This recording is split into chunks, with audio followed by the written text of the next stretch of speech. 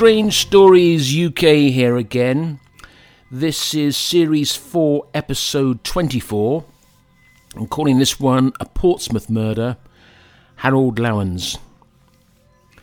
This is another killing which I describe as a murder which happened during World War II and perhaps indicates that wartime increases the possibility of getting away with murder.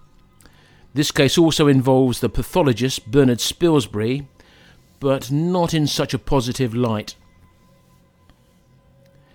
Ava Furman worked as a cleaner for the John Barleycorn Public House on Commercial Road, Portsmouth. It was in the town centre. On the 29th of November 1943, Ava went as usual that morning at 8 a.m. to clean the pub. The landlady was a widow, Mrs. Rose Ada Robinson. Ava rattled the letterbox but got no reply. She waited outside for almost an hour until she saw the man who lived next door to the pub at 520 Commercial Road, Mr. William Stevens, who was a stoker in the Royal Navy. Ava explained the situation. Stevens jumped over his garden wall into that of the pub. Finding the back door open, he went through the pub entrance to let Ava in. He then searched the building and found the landlady, Mrs. Robinson, lying on the floor of the back bedroom. Although he did not see her face, he assumed she was dead. He did not disturb anything but called the police. Harold and Rose Robinson had been the landlords of the John Barleycorn for many years. After Harold died, Rose ran the public house by herself. During the 1940s, Portsmouth had a high proportion of pubs in relation to the population. 1 pub per 100 people was the statistic quoted. The John Barleycorn was in the centre of town and was a typical local pub. And this being a time of war, there was a mixture of members of the armed forces using the pub. Rose must have been a strong character to run such a public house, and she would have been well known in the area. The area around the John Barleycorn pub had been heavily bombed, Portsmouth being a naval port and being targeted by the Luftwaffe. During 1940 to 44, Portsmouth suffered bombing, and for periods of time there were raids every night, for weeks at a time. There were air raid shelters, such as tunnels cut into nearby Portsdown Hill, and over 100 trench shelters constructed in Portsmouth, along with some brick-built shelters. It is thought that Rose Robinson used an Anderson shelter that was constructed in the garden. Despite concerns from her family, Rose did not want to leave the pub and had all her valuables close to hand in case she had to leave the building in a hurry. Rose told her family that she had worked every day for so long she wouldn't know what to do with herself if she had to give up the pub. Late morning, 20th of November, Detective Sergeant Geoffrey Taylor arrived at the public house. This was within 20 minutes of receiving the call. He described how the body was lying on its back, clothed in a blue and white spotted dress drawn up over the body. Stockings and underwear were found near the body, and the black bedroom was described as in a state of some confusion, with furniture being moved and drawers opened. It would have been a common thing at the time for people in towns and cities being bombed to sleep in clothing in case they had to go to an air raid shelter quickly. The room appeared to be ransacked. There were open handbags and an empty purse. There was scattered loose change and a few banknotes, which were found on the floor, alongside unlit candles. The bed was in an untidy mess, and there were some notes and coins among the sheets. There were also 12 elastic bands thought to have been used to keep money in bundles. These had been discarded on the bed. Ever since Portsmouth had been heavily bombed, Rose kept 2 handbags with her at all times, never letting them out of her sight. They were thought to contain about 8 weeks' worth of pub takings in cash. At the scene of the crime, the blackout blind had been pulled from the window, and a pane of window glass had been broken. On the windowsill outside of the broken window on the ground floor, a button and thread were found which were thought to have been torn from a coat or a jacket. It's thought that somebody had broken in through that window and left by unlocking the back door, although no fingerprints were found. Harry Hope Fisk was the doctor who had been called and examined the body. He was of the opinion that death was caused by asphyxia by manual strangulation. There were finger marks on the throat, a deep bruise on the right side of the voice box, probably made by the thumb, and 3 smaller lighter bruises in a line on the other side. This suggested that the right hand had been used. What was unusual was there were no curved fingernail impressions related to the strangulation. There were some scratches elsewhere on the neck. These were thought to have been made by Rose as she struggled with her attacker. Police suspected that a customer of the pub who had heard rumours of Rose Robinson with large amounts of money with her under her bed as she slept had broken into the pub to rob her. Keith Simpson, the pathologist, performed the autopsy on the 30th of November 1943 in the presence of 3 other medical doctors, including Harry Hope Fisk. He also examined the bedroom where the body was found.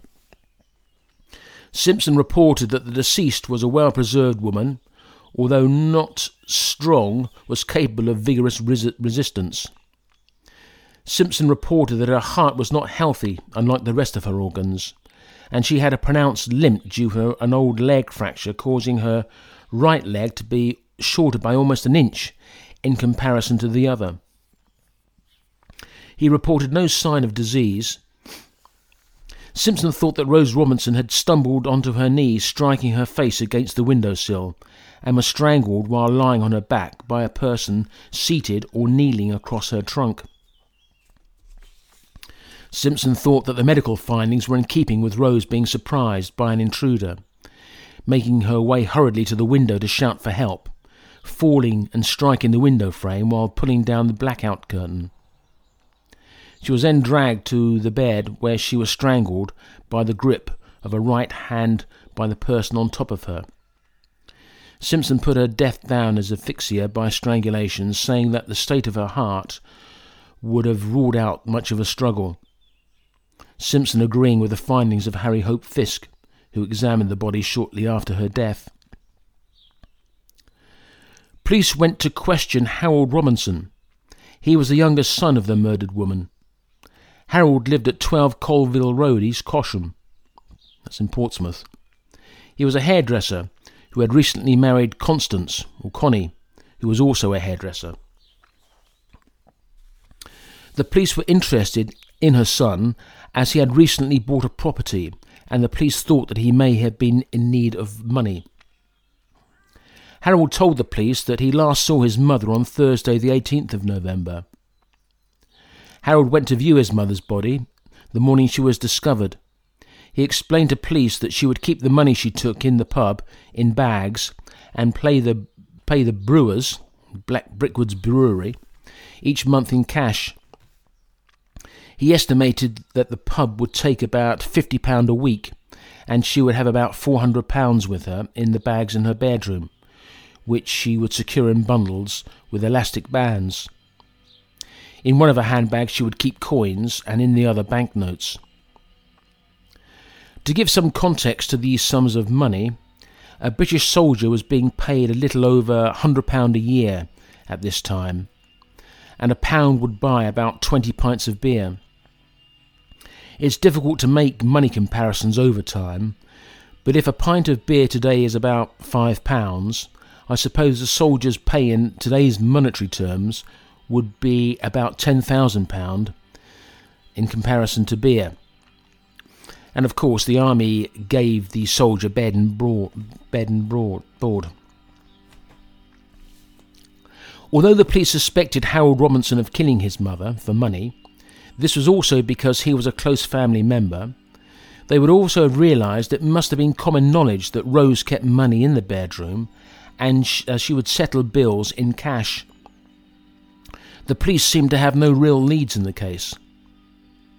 The next person questioned was Frederick Welsh, who would also have been a suspect, being one of the last people to see Rose alive, or being the last person to see her alive, apart from her murderer. Frederick, who lived at 87 Knox Road, was a labourer and had known Rose Robinson and her husband for nearly 40 years. He was employed as a labourer, but helped at the pub. Welsh explained how he arrived at the pub at about 7 p.m. on Sunday, the 28th of November, and stayed until the pub closed at about 10. At this time, the two front doors were bolted. The back door was left open until about 10:15 to allow customers to finish their drinks and leave. Then the public house was secured for the night. Frederick helped clear away and left the pub at about 10:30 when Rose let him out. He said that he heard her bolt the door. Rose would then usually make herself a pot of tea and retire to bed about midnight. The John Barleycorn pub remained shut as the police continued their investigations. The investigation carried on without much progress. All known local criminals were pulled in by police and questioned and cleared.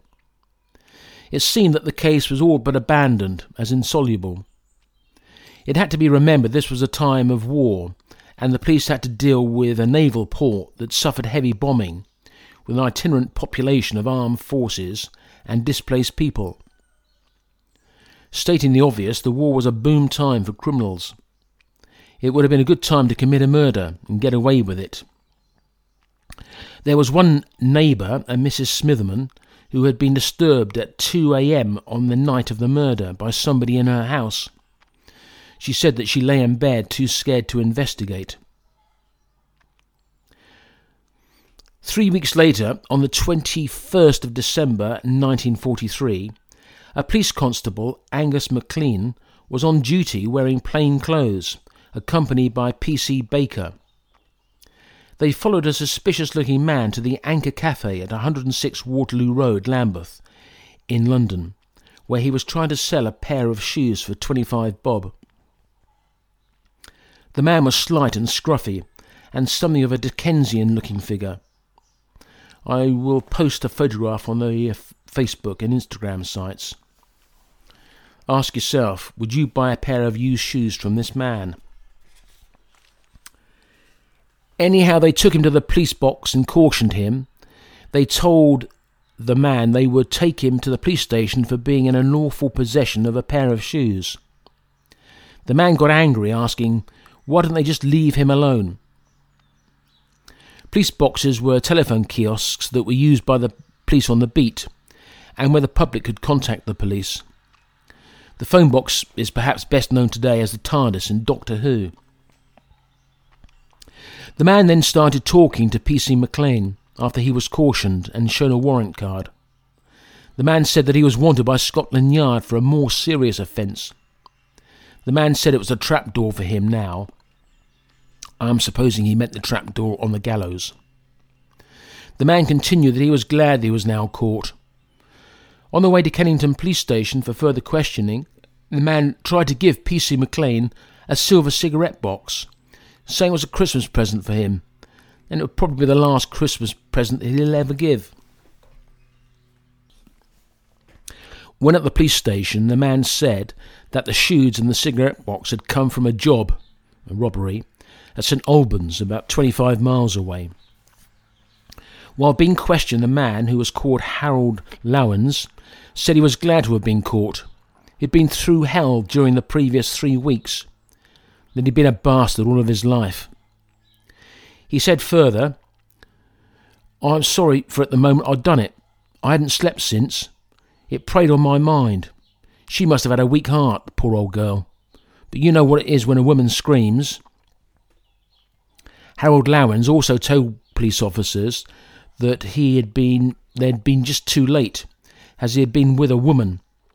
The woman had his case, and he told her to get away if it looked like he was going to be arrested by coppers. Police. The police who were with him did not think there'd been anybody with him, as they had been observing him for some minutes. Detective Constable Herbert Salmon was on duty at Kennington Police Station, and again cautioned Lowens, and started to question him about the shoes and the cigarette box.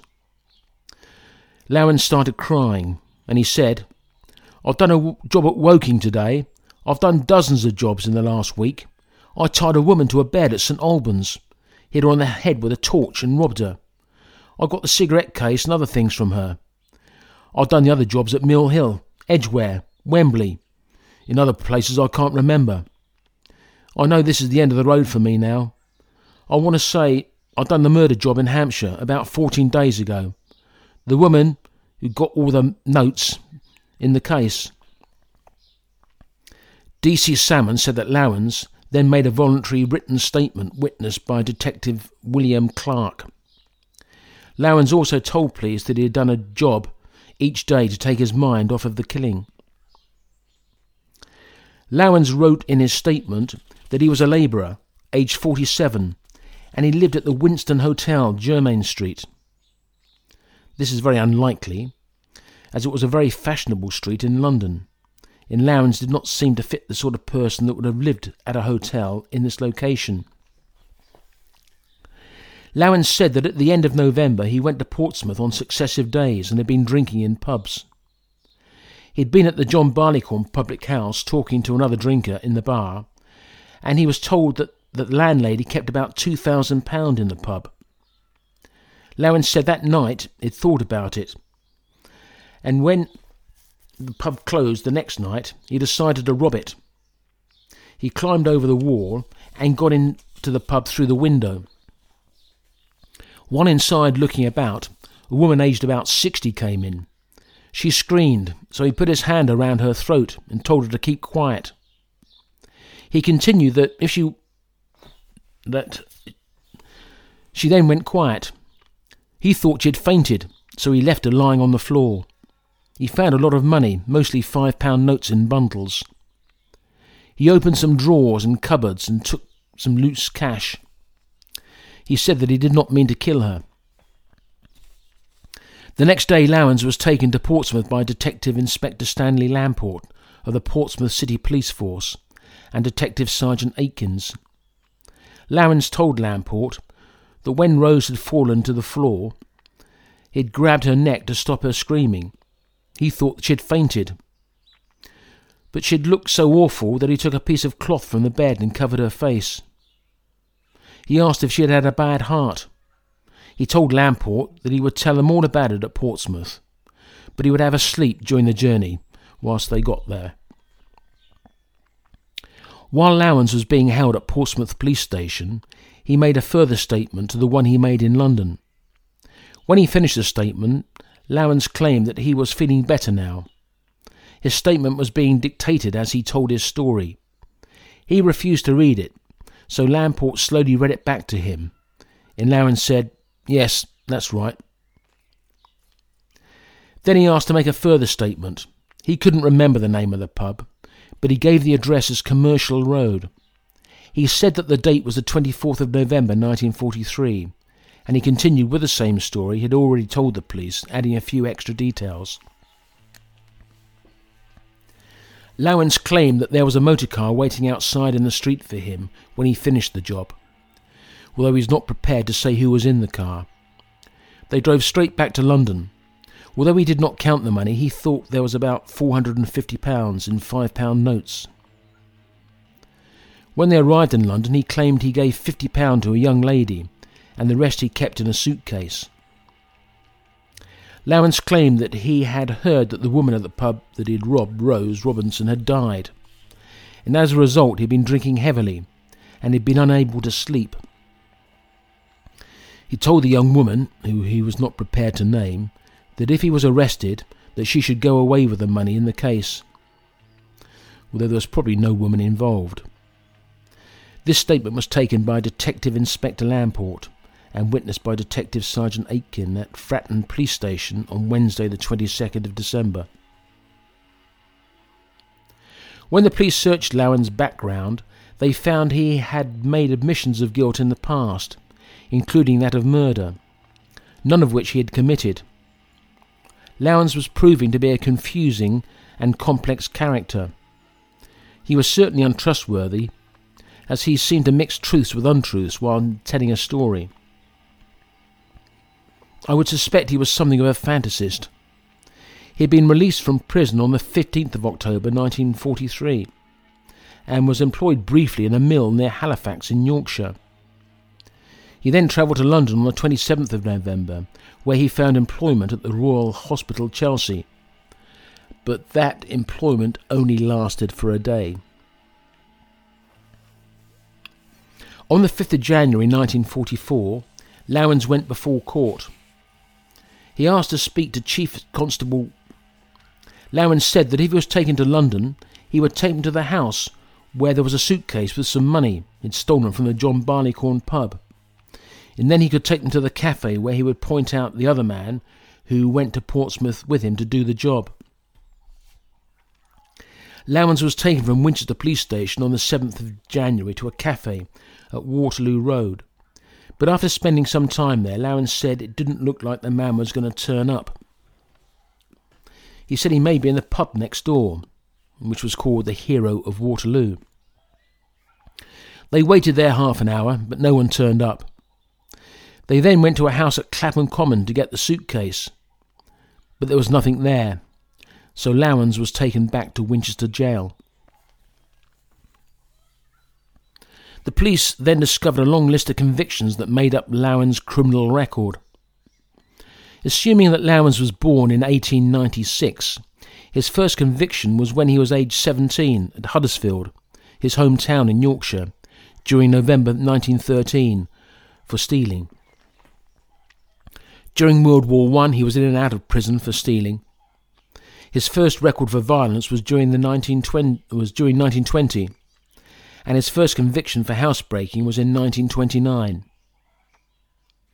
His last jail term was during October 1941, when he was sentenced for 3 years at Preston for housebreaking and larceny. Another 13 offences were taken into consideration. Lowens was released from that sentence on the 15th of October 1943. During the previous 30 years, he'd been in and out of prison 16 times. There were no buttons on Lowens' coat which could be matched with the one found on the windowsill at the John Barleycorn pub. It was thought that Lowens had removed the other buttons when he discovered that he had lost them during the night of the murder. His clothing was sent for forensic examination at the police labs. They found a few clues, hemp fibres that possibly came from the rugs at the John Barleycorn pub. These were found in his trouser turn-ups. There were some faint bloodstains on the cuff of his jacket, and a feather that may have come from the eiderdown. They also matched up the thread from the button found at the scene of the crime to the threads on Lowens' jacket. In January 1944, plaster casts of Lowens' right hand were sent to Keith Simpson. Lowens' hand was badly deformed. He had lost the fingers on his right hand because of an accident at a brickworks when he was just 15 years of age. He caught his hand in some machinery. I put a photograph on the Facebook site and Instagram site of this. Simpson confirmed that the hand was able to have caused strangulation as described. The stumps of the index, middle and little finger were sufficiently long enough and capable of the stretch necessary to grip a throat. Howard Lowens was being held at Brixton Prison and was examined by the medical officer, who concluded that, in his words, although Lowens was in his opinion below average intelligence, he had a natural cunning and was quick to exploit any situation to his own advantage. He seemed to care little for personalities or general knowledge, but on matters concerning himself or his immediate interests, he's alert and will anticipate questions and where they are leading. He is not lost for an answer and will reply erratically or in such a manner that he may lead away from the point. He was considered not mentally defective and was considered fit to stand trial. The trial was at Winchester during March 1944. Lowens was pleading not guilty, claiming that the statements that he had made were invented by the police and his knowledge of the murder came from reading details in the News of the World newspaper. During the course of the trial, Keith Simpson, the pathologist, who was a key witness, he told in his memoirs how the defence barrister, John Maud, tried to catch him out with questions about muscles in fingers, as stated in Gray's Anatomy, the book doctors use to help understand the human body. Simpson was able to argue that the edition that the barrister was quoting from, the 28th edition, was not the latest edition, so he was able to get the trial adjourned for a day, which gave him a chance to be fully prepared for detailed questioning on the subject. The defence barrister wanted to argue that Lowens was incapable of strangling anyone with his right hand. The defence were able to find 4 witnesses that were found by a private detective agency employed by the defence, who said that Lowens had spent the night of the murder at Warren Street Underground Station that was being used as an air raid shelter. Lowens was difficult to confuse owing to his deformed right hand. The witnesses were reliable. There was James Rycroft, a railway worker, William Bull, another rail worker, that was certain that it was on the night of the 29th of November, as that was the only time that Bull had worked at Warren Street. Edith Costers recalled that Lowens had offered to comfort her crying baby, and they talked until about 12:20 a.m, and she had woken him at 5:45 a.m. And another woman, Edith Hatcher, had loaned him a pillow. As it was pointed out at the time, Lowens had made a full confession, but he also had an alibi for the time of the killing. The jury could not decide on the guilt of Lowens, and so a retrial was ordered. The next trial took place at the Old Bailey 2 weeks later. By this time the police had gathered new evidence against Lowens, but the judge refused to allow it, only allowing evidence that was used in the original trial. For example, the police had conducted tests to prove it was possible to be at Warren Street shelter and slip away to drive to Portsmouth. Portsmouth was 70 miles away from Warren Street in London, where Lowens had been seen. Police proved that it was possible to have driven there and back within 5 and a bit hours and still have time to break into the pub and kill Rose. Detectives had experimented and left Warren Street at 11:50 p.m. They drove to Portsmouth, arriving at the John Barleycorn pub at 1:57. They stayed in Portsmouth for a half an hour and then made the journey back, arriving at Warren Street at 4:35 a.m. This would have negated Lowens' alibi, but as said, the judge, in his wisdom, did not allow it. So the second trial, on the 27th of March 1944, followed much the same as the first trial, although now the defence barrister had challenged Keith Simpson's evidence, arguing that it was not possible for Lowens to have strangled Mrs. Robinson with his right hand. It seemed that the judge was allowing new evidence to be introduced by the defence, as Bernard Spilsbury, the famous pathologist, was now a defence witness. As Simpson pointed out, Spilsbury had not seen the dead body, he had not made an autopsy, or even contacted Keith Simpson, which I thought would have been a professional courtesy, to inspect the scientific and medical evidence. Spilsbury apparently bases evidence that Lowens could not have committed the murder by testing his grip when shaking Lowens' hand while he was on remand at Brixton Jail. The defence had organised for Spilsbury to meet with Lowens at the jail.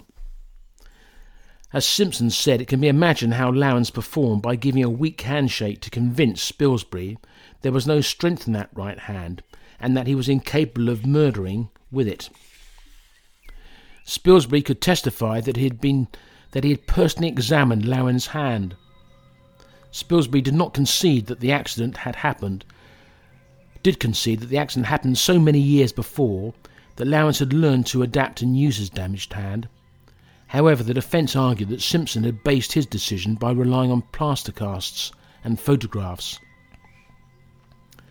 Spilsbury was very much on decline at the time and has since been accused of being so sure of his evidence that innocent people had been hung on the strength of it. As his word and reputation still carried so much influence. Spilsbury's positive evidence, given in court, had doubtless led to conviction at trials that would have ended with sufficient doubt for acquittal.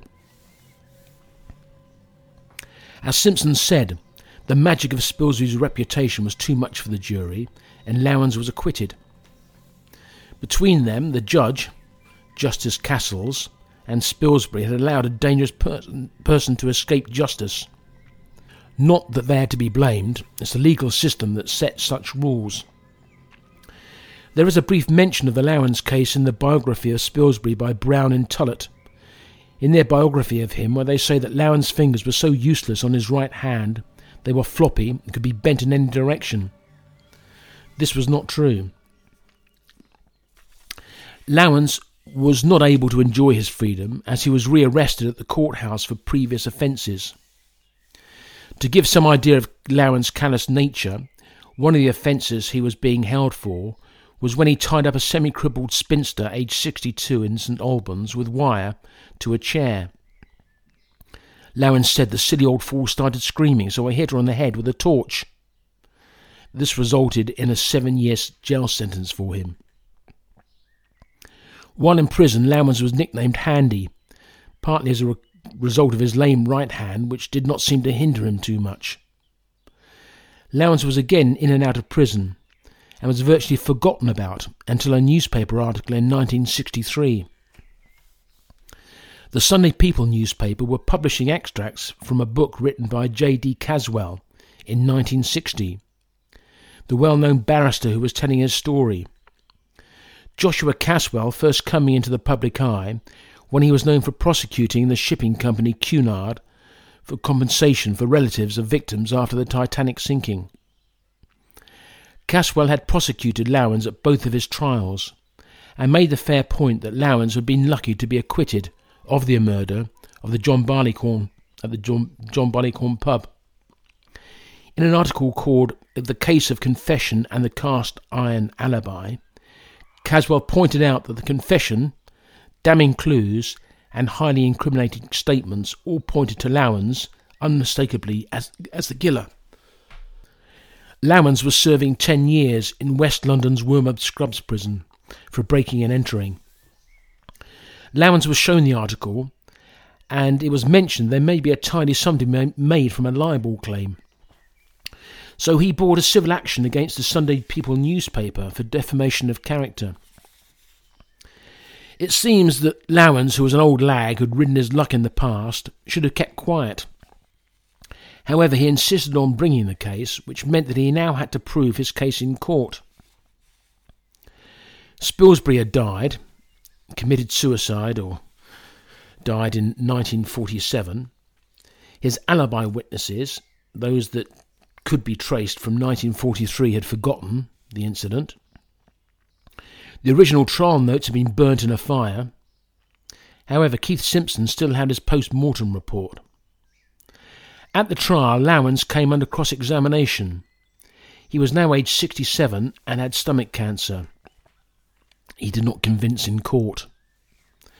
Caswell's defence took an interesting approach, arguing that the facts in the newspaper article were true, and the article did not explicitly say Lowens was guilty, leaving its readers free to draw their own conclusions. What went against Lowens was his long criminal record. He had spent 47 of his 66 years in prison. Also his history of persistent lying, and the fact that he tried to settle for an out-of-court settlement before the trial.